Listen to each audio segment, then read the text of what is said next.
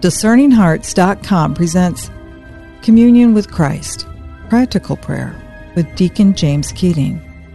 Deacon Keating is a professor of spiritual theology at Kenrick Lennon Seminary in St. Louis, Missouri.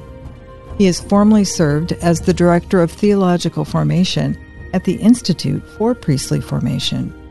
He's the author of numerous books, including Part of the Diaconate, Remain in Me, Spousal Prayer, and Listening for Truth. He has given more than 400 workshops on moral theology and spirituality, and regularly conducts retreats. Communion with Christ, Practical Prayer with Deacon James Keating. I'm your host, Chris McGregor.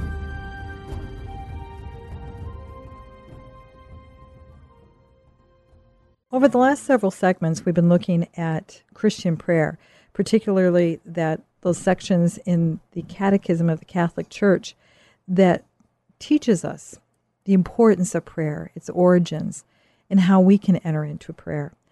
And in Chapter 2, the tradition of prayer, paragraph 2650 to be very specific, it states that prayer cannot be reduced to the spontaneous outpouring of interior impulse. In order to pray, one must have the will to pray. The will to pray is so important to reflect on because desires and emotions that might be spontaneous, as we know, can be fickle. They can come and go. To establish a relationship with Christ in our heart, there really does have to be a dedication to time of prayer, a dedication to a commitment from the will to pray. And again, this is just a simple nuptial truth that when you love someone, you will to be with them. You will to listen to them, for them. You even search for them. You await their coming. You will to be available. You will to be one who waits for the beloved to come. And this is just a fact about nuptial love. And the same is true here with our prayer life, that those of us who are serious about prayer, we will wait, we will make ourselves available, we will dedicate time to listen, to search, to behold our beloved. And in this way, the beloved, who is God, will become internalized in us because of our commitment from the will to listen, to search, to see Him. And the internalization of the beloved is the key to all prayer. Once the beloved is internalized, then we can follow Paul's lead and pray always. And again, as we noted before, to become a prayer ourselves. And so we do need to set aside specific time to pray. Now, during that specific time, there may be spontaneous outpourings of feelings, hopefully generated by the Holy Spirit, and not just wishful thinking on our part. And discernment will tell the difference, and the fruits of our prayer will be able to tell the difference too. We don't want to get too wrapped up in detailed discernment about what we're feeling in the prayer to the point that we become somewhat obsessive about it. You'll know that your prayer life is progressing by the fruit of your life. If in fact you are treating your children better, your spouse better, you're treating your co-workers better, you're reaching out to the poor. So in other words, that your character is being transformed. That's the real proof of the fact that you have prayed and you're becoming prayer. The Catechism also teaches us very clearly that we have to learn how to pray. Now this again is self-evident for those who are in a marriage life, where when you're just kind of thrown into marriage, and a lot of times you need help along the way. You need help by way of a third party, a counselor, a good priest, a spiritual director, who's actually assisting you with learning how to communicate with your spouse. Now, in the ideal world, that should have been done by our parents. Our parents are the first teachers of how to be married. But because of limit, finitude, sin, neuroses, other types of emotional or mental problems in families and between our mothers and our fathers, they perhaps were incapable of doing it, didn't know how to do it themselves. And again, you go back and Perhaps their parents didn't teach them either. But in the ideal world, and part of our pastoral ministry today in marriage preparation, should be to prepare couples to teach their own children how to communicate with their future spouse. Using that as an analogy, we see that, once again, prayer is not natural to us. Just like communicating the depth of our emotion to our spouse a lot of times is not natural to us.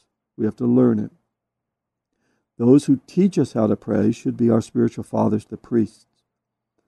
And for various reasons, similar to the ones as to, on the natural level, why our parents didn't teach us how to communicate with our spouse, a lot of times priests are in the same boat. They have neurotic problems, they have emotional problems. Perhaps they themselves don't know how to pray. Perhaps they don't see their role as priest in this leadership area of teaching people how to pray. And so we're bereft of teachers of prayer. And so the Catechism is saying you must will to pray, and then it's very quickly following up with, and you must learn how to pray. And yet, who are our teachers? Where are the teachers of prayer? And a lot of times we'll say, well, the Holy Spirit will teach me. True, the Holy Spirit will teach you. But a lot of times we need some assistance from the outside, some guide. We don't go into foreign territory without a guide. And the interior of the soul is foreign to us. And it's always better to have someone who's been in there first to be our teacher. And so right off here in chapter 2, we have a stunning problem. First problem is, do we have the strength of will to dedicate ourselves to prayer? And second, if we do, who's going to teach us how to pray? And so we must call our leaders to this. All too often, I believe the laity don't necessarily call their priest out. Again, if you use the marriage example, children sometimes will call their father out. You don't spend time with us. You don't play with us. You're not with us a lot. And here we're not talking about just sort of bumper sticker type slogan ideas about being a dad. I play ball in the backyard with my kid or something like that. But this overwhelming need that the child has to be with the parent.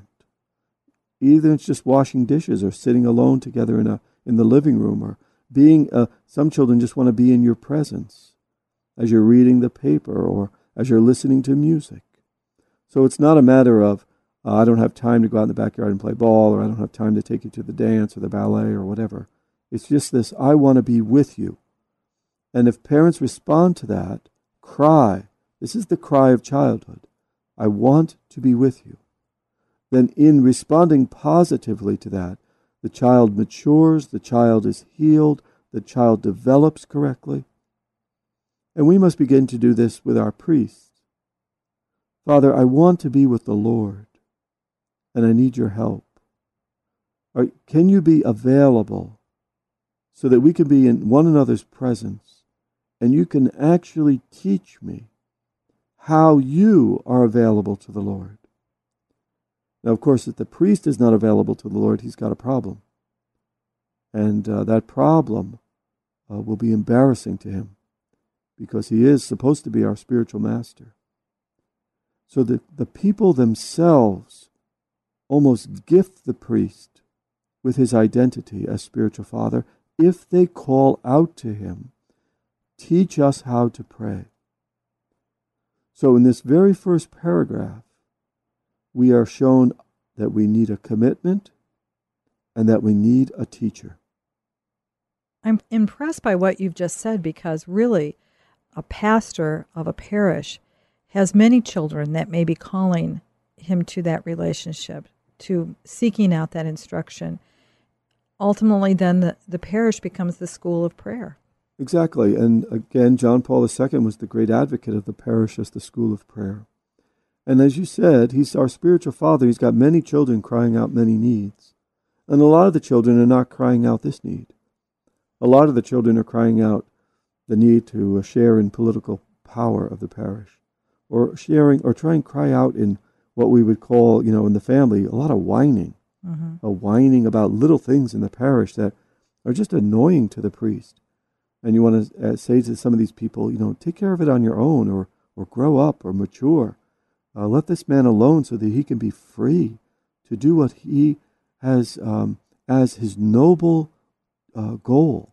And the noble goal of the priest is to give his life leading other people to Christ. And there's so much politicization in the parish and so much power struggle, and we work out our own emotional problems as parish leaders and parishioners in the parish setting, using the priest as a whipping boy or trying to blame everything on the priest or see the priest as a mini savior. So yes, he has lots of children, and a lot of these children have lots of problems.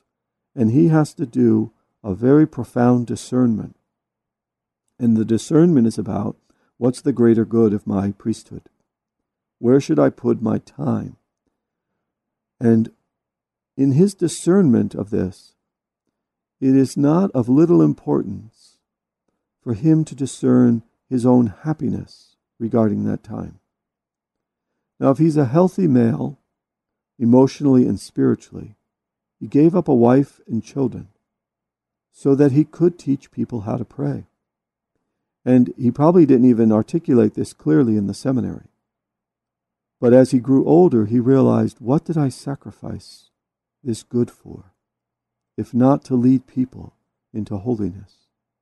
And so all of the swirl around him, all of this whining and crying for his attention from his children, this all has to be calmed and has to be made peaceful so that he can discern what is his authentic presence.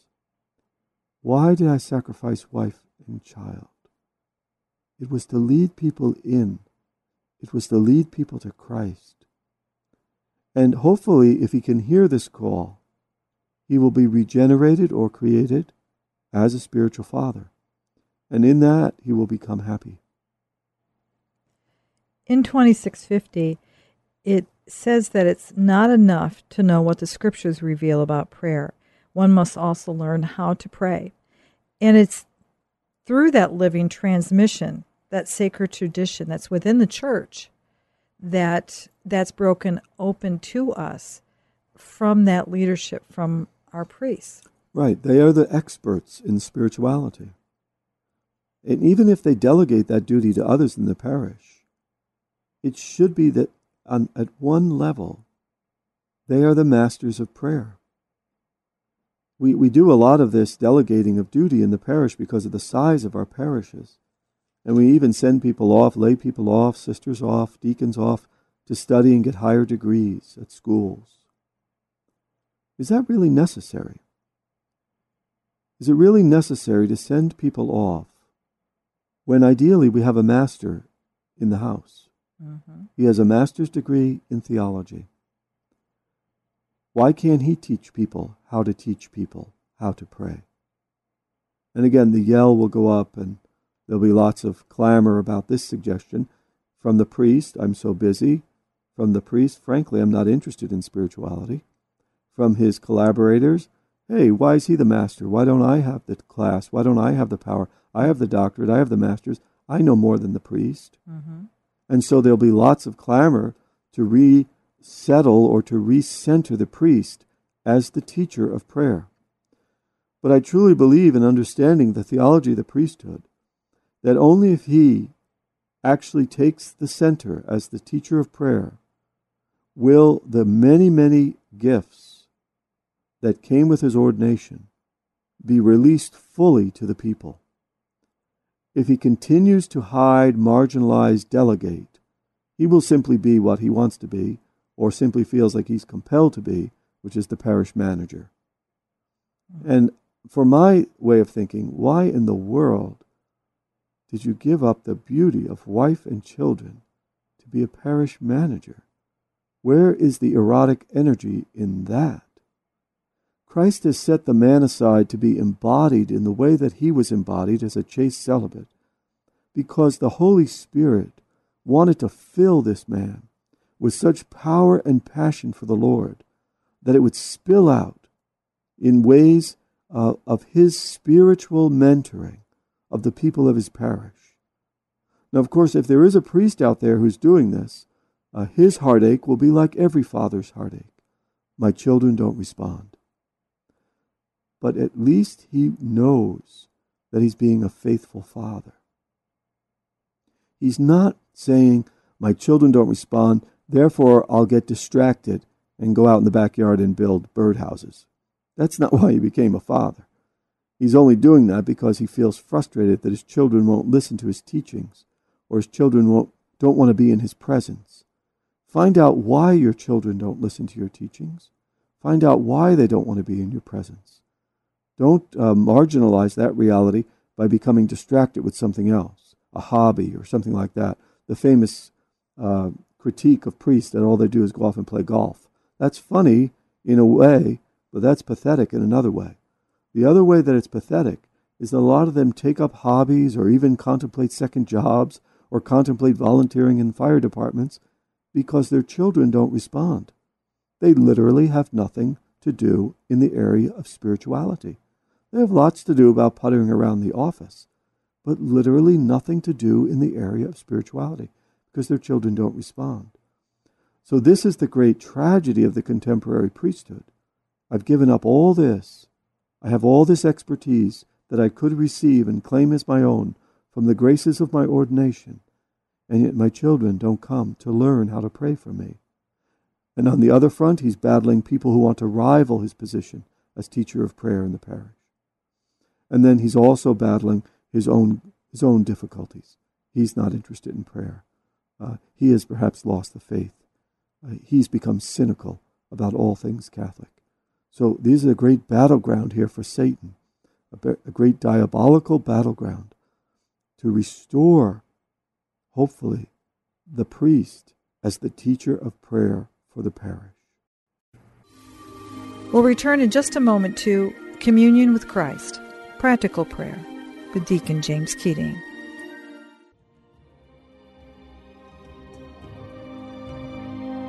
Did you know that Discerning Hearts has a free app in which you can find all your favorite Discerning Hearts programming? Father Timothy Gallagher, Dr. Anthony Lillis, Deacon James Keating, Mike Aquilina, Dr. Matthew Bunson, and so many more are found on the Discerning Hearts free app.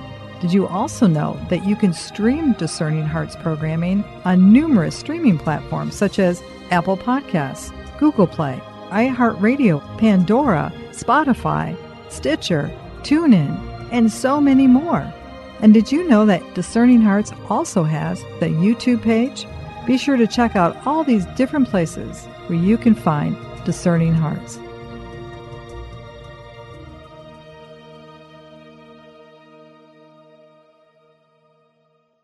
Litany of Humility. O Jesus, meek and humble of heart, Hear me. From the desire of being esteemed, deliver me, Jesus. from the desire of being loved, Deliver me, Jesus. from the desire of being extolled, Deliver me, Jesus. from the desire of being honored, Deliver me, Jesus. from the desire of being praised, Deliver me, Jesus. from the desire of being preferred to others, Deliver me, Jesus. from the desire of being consulted, Deliver me, Jesus. from the desire of being approved, Deliver me, Jesus. From the fear of being humiliated, deliver me, Jesus. from the fear of being despised, Deliver me, Jesus. from the fear of suffering rebukes, Deliver me, Jesus. from the fear of being calumniated, Deliver me, Jesus. from the fear of being forgotten, Deliver me, Jesus. from the fear of being ridiculed, Deliver me, Jesus.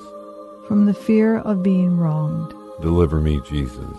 from the fear of being suspected, Deliver me, Jesus. That others may be loved more than I, that others may be esteemed more than I, that in the opinion of the world others may increase and I may decrease, that others may be chosen and I set aside, that others may be praised and I unnoticed, that others may be preferred to me in everything, that others may become holier than I, provided that I become as holy as I should. Jesus, grant me the grace to desire it. Amen.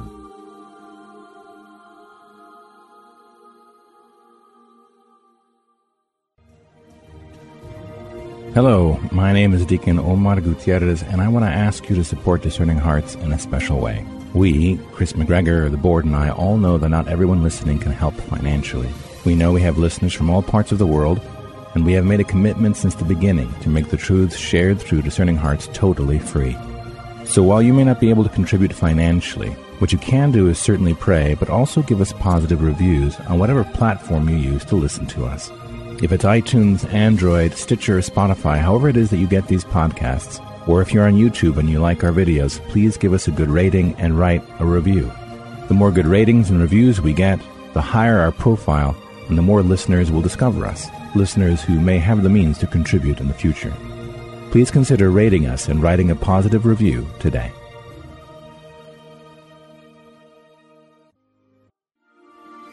We now return to Communion with Christ, Practical Prayer with Deacon James Keating. Your words put a great onus on the faithful to come to the parish, to come to the church with an openness of heart to allow the Holy Spirit to pour forth into that person of faith through the teachings, through the sacraments which are being offered by that priest. We go every other place as Americans. We're very willing to go to the occult. We're very willing to go to New Age. We're very willing to go to psychologists. We're very willing to go to universities. We all think universities are the great font of wisdom. We all run off there. But why are we so unwilling to challenge the man who is trained in all things spiritual and theological right around the corner, or lives right around the corner from us, and just simply say to him, be our teacher. Be our teacher. And of course, since you're the first one who says that to a parish priest, he may balk at it. He may say, well, what do you mean? Or how can I help you? Keep going. Keep going back to him. Keep challenging him. In other words, keep challenging him to receive his spiritual fatherhood so that the gifts will be unleashed in him. Then take your friends and then ask him how to help. What can we do to help you be a teacher of prayer? What do you need? We're dying on the vine here, Father. The homilies don't feed us. The very sacrament of the Eucharist doesn't feed us. I don't know how to read spiritual readings. I feel like I come to Mass as an obligation and go home. I'm dying on the vine. My soul is dying. I need someone to help me to go in. Why do you refuse to help me to go in? And I don't necessarily want you to push me off to somebody else. Oh, go to Sister so-and-so or Dr. so-and-so. They're experts. No, why can't you teach me? You're my pastor. We want you to lead us to the mystery. And that's, of course, why he set aside his life. And the lay people do have a burden here. First of all, to recognize that they need to be taught how to pray, as 2650 tells us. But then the burden is to have the courage to enable by asking the man who Christ has given them to be a teacher of prayer. Now, I'm not saying that the priest can't have collaborators. If this becomes successful, in other words, if his whole parish begins to look to him as a spiritual master, then of course he will need collaborators to help him. There will be other people that he will train in the ways of teaching how to pray, and that will be sufficient, that will be good. But right now, we're not anywhere near that. We're not anywhere near where I've ever heard a priest say, I'm overwhelmed with people asking me how to pray. We're not near there. Since we're not near that, I think we have to challenge the priest to begin this renewal within his own heart and then to share that renewal with us as his people. I'll try hard not to sound judgmental, but what I do hear clamoring is, Father, why don't you care about the sports club? Why don't you care about this pack group? Why don't you care about this particular boutique? Their voices are so loud sometimes, Deacon Keating, that how does the priest minimize that? How does he keep it balanced? Well, he has to set the parameters for his own priesthood out of the essence of what he knows a priest to be. It's funny in an age of where people are spurning the whole role of the father, that lay people would clamor to have a priest at a sporting event. What is that all about? Is there a deep need for the holy that they can't even articulate? And therefore, They don't want necessarily to be converted from secular ideas, from secular venues, but they want the priest there to bless that. They want them there to bless their obsession with sports, or to bless their obsession with some hobby, or bless their obsession with some sideline of parish life. Because they want to feel comfortable that the holy has showed up. But they really don't want the holy to touch them, to burn in them. And so they use the priest as a mascot, as a charm. They almost use the priest as a status symbol. See, the priest showed up at our event. What if the priest showed up at your event and called you to repentance, called you to holiness, actually said more of a deeper prayer than you ever imagined he would at your rummage sale? Would you be embarrassed? Would you think that this priest is out of line? Hey, look, you're just supposed to be our mascot. You're not supposed to get serious here about leading us into Christ. So there is this strange juxtaposition, contradiction in the lay world today. We don't want a father. We don't want anyone leading us. We're adults. We can take care of ourselves. We're all going to be collaborators. And yet there's still something very deep in the symbol system that wants Father to hang around. To some extent, Father, when he prays to the essence of his priesthood, will know what is the greater good, and will know what he has to spend time doing. And he will know what people really need. And my sense is he'll come up with a feeling that they don't really need him just hanging around as a mascot. They need to hear his challenge to a new kind of life. And of course, all these things in parish life are good, but they're ancillary. Rummage sales, sports. We don't gather together at St. X's parish so that we can populate the world with rummage sales and sporting events or dinners. We gather together at a parish so that collectively we can be led by the one who has been chosen by Christ as an alter Christus, as another Christ, led by him into the depths of our baptism, into the depths of a relationship with the Father, the Son, and the Holy Spirit, into the depths of the mystery of prayer. That's why we gather together as a parish. And then from that prayer, the Lord pushes us out primarily to the poor, to those who are in need. Yes, to our families, renew them first. To our children, pay attention to them first. But then beyond that, to the culture. So a lot of things that we try to involve our priest in, to some extent, could be distractions to his real authority and power. And again, the power will flow through him. It will be power of healing. It will be power of teaching. It will be power of governing.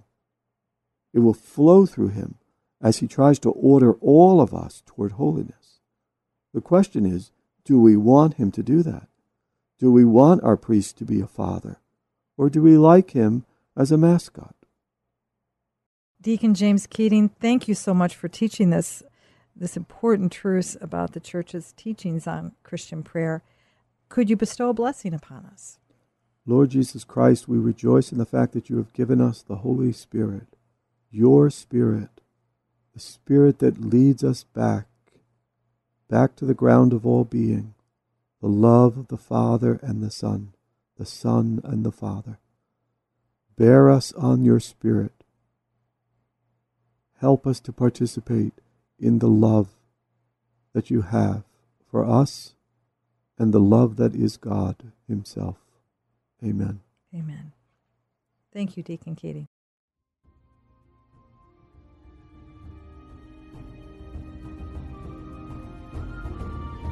You've been listening to Communion with Christ, Practical Prayer with Deacon James Keating. To hear and or to download this episode, along with hundreds of other spiritual formation programs, visit discerninghearts.com, or you can find it within the free Discerning Hearts app. This has been a production of Discerning Hearts. I'm your host, Chris McGregor. We hope that if this has been helpful for you, that you will first pray for our mission, And if you feel us worthy, consider a charitable donation which is fully tax deductible to help support our efforts. But most of all, we hope that you will tell a friend about discerninghearts.com and join us next time for Communion with Christ, Practical Prayer with Deacon James Keating.